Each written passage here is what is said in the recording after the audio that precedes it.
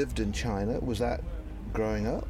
Or as an adult? No, it was I was still a child, I would say. At the age of 17, I went for the first time over summer after my first year of university. And I would like to say, I mean, the short story is that I loved it, and I got obsessed with Chinese culture and Chinese language, and it ended up being my major. If I was to extend that story just a little bit, that first trip to China was actually very hard. I found China to be really dirty, really messy, really polluted. I felt sick the whole time, head cold kind of thing. This was mid-90s, people were just attacking me, trying to sell me stuff, And I didn't speak any Chinese, so I couldn't really connect with people much more than as an American traveling, touring consumer and student, And I found it to be a really shallow and just unfulfilling connection. So I came back to the States a little bit demoralized about the whole thing. And I can't help but notice that people are doing some throat singing right now over there. It's nice. And I came back a little bit demoralized and feeling like, good riddance. I don't know if that's the place for me, And then I have these very socially conscious parents, and I've come from a place where I sort of just came out of the womb like concerned about humanity, and just one of those people. And so when I realized I was disenchanted with a nation of 1.3 billion people, I knew that was a problem, and I needed to figure that out. So it was your problem, not their problem. Yes, that's a great attitude. Yeah, I decided I needed to figure out what my part of the equation was, and so I went back. That's why I went back. Mm-hmm. And musically, were you already into music when you were there the first time? I loved music, but in the same way a real sort of surface hobbyist is into music. I loved singing. I was in choirs, but I was never, usually you become a musician because somebody says you're good at it. Somebody spots you and says, oh, you're amazing, and you get that reinforcement, and I never did.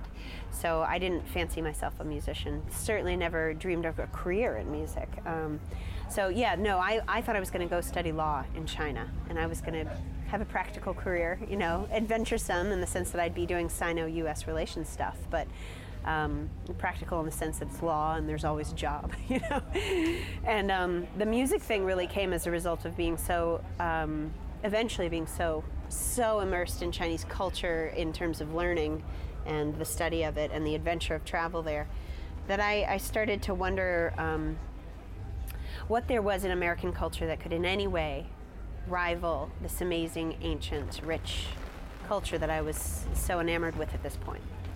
And that's when I was in college, and I was dating a bluegrass musician at the time, and he put on a record of Doc Watson, and it just hit me at the right time where I said, oh my God, that's beautiful. And I decided to explore what it was, because I was learning a little bit about bluegrass from him, and I learned that it was old-time Appalachian music.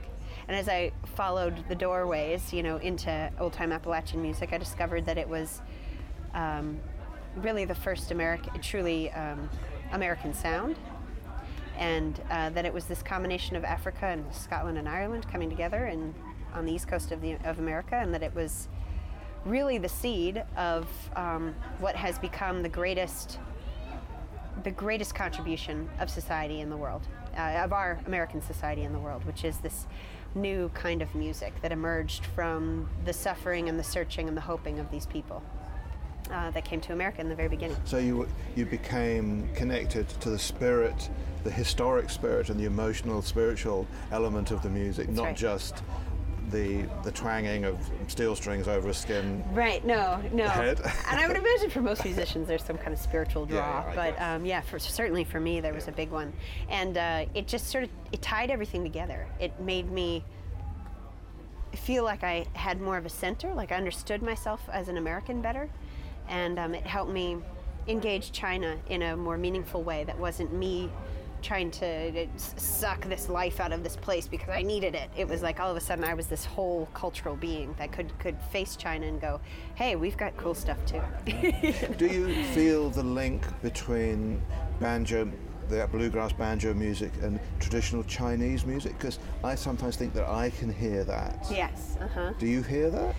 Well, I don't really play bluegrass. I play old-time Appalachian music. So to answer it more specifically, I do hear it from the old-time tradition. And I hear it because Well, probably mostly because I think every folk tradition around the world essentially has some kind of lute that's been made out of found objects. When there was suddenly a need to express life beyond just the voice, there was the finding of these items, skin, the leftover skin of animals and guts and gourds or wooden rings or whatever they might be, and string it all up, and most cultures around the world have something like this. So ours is probably the closest thing to that. That's the least cultivated instrument, is the banjo, coming from the Nkanting from Gambia. And in China, they have the same thing. They have the snake head over the wooden body with the gut strings, and they all have this similar kind of reverberation. It's a size that fits the playing of the human body, and it's a resonance that can carry the voice. And most of those instruments in the beginning weren't a bowed. That was the next step, so they were played with the human fingers. So there's a flesh against string sound. And that sound usually, depending on the make of the instrument, but before there were metals, of course, it was a fairly brief resonance, So you have this brief sort of resonance, and you have the banjo playing with the pipa or the zhongran, which are both lutes, Chinese lutes, that have a similar kind of length of resonance in each plucked string. And so, I think they feel like kindred spirits because they come from that universal place of the folk tradition. Mm-hmm. So thinking about, and this is a great segue, sound coming from containers, how do you think pregnancy is affecting your music making? I'm loving the effect of pregnancy on my music making. There's a few things. One is that I'm having the experience, I know not everybody does, but of increased circulation and support for my diaphragm. I just might be made in a certain kind of way where the baby, where it's planted, is just really supporting a beautiful ease of singing, and a lot of air, a lot of extra air, a lot of extra support. So I'm having a really hell of a good time. So physiologically, it's doing that. Physiologically. Spiritually, your creative side? I guess I think it's all very connected, but the other thing that it's caused me to do is this. I think every woman's, I may be wrong, but I think every woman's pregnancy exists in a certain way to teach her what she needs to learn in order to be a mother. And for me, I'm the kind of woman that's been very, very active and taken on a lot physically and emotionally and intellectually in my work and in my touring. And this pregnancy has taught me that I have to do half as much, and I have to be twice as powerful in what I do. And I love that effect on my life. And it's teaching me that I need to be slow, steady, and thoughtful, and that action and ambition aren't necessarily the things that are going to make for a good baby and make for a good pregnancy, make for a good life. So I am chilling out, and I'm believe it or not, I'm doing a lot less than I ever used to do, and I feel everything feels more meaningful. So I know that translates to the music. When I sit on stage, I'm not trying so hard. I'm not trying so hard. I just sit there and I go, okay, I'm on stage now, and here we go. As opposed to okay, scripting out what I'm going to say on stage. It's a very different vibe. Do you think having an instrument like this next to your belly will affect the developing child? Everybody says so. I believe them. I can't imagine that it doesn't, because, I learn a little bit about the development of the baby, and it hears. I don't know how specifically it hears. It feels like you're inside of some noise-canceling headphones, I'm sure, in the womb. But, if it's going to hear anything, it's going to be this open-back banjo, literally sitting like a helmet on my belly, So, I would think that it's almost like a rock concert in there for that little guy. He's going to come out a electric guitar player or something. Yeah. He's going to be like, that's what I was hearing when he hears the banjos. And we're like, wow. Yes.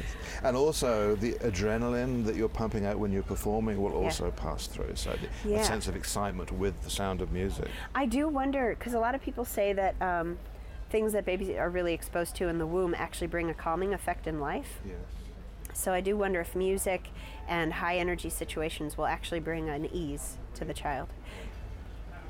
This is all conjecture. I have no idea. I hear they come out and you never know what to expect. I do imagine that it's kind of rare for a pregnant woman to, I can't imagine there's more than a couple hundred kids who have been born into a situation where They have a mom that plays the banjo on top of their belly I all would the think time. So, yeah, yeah. So- I'm being told to wind up Okay, now. So here we there you go.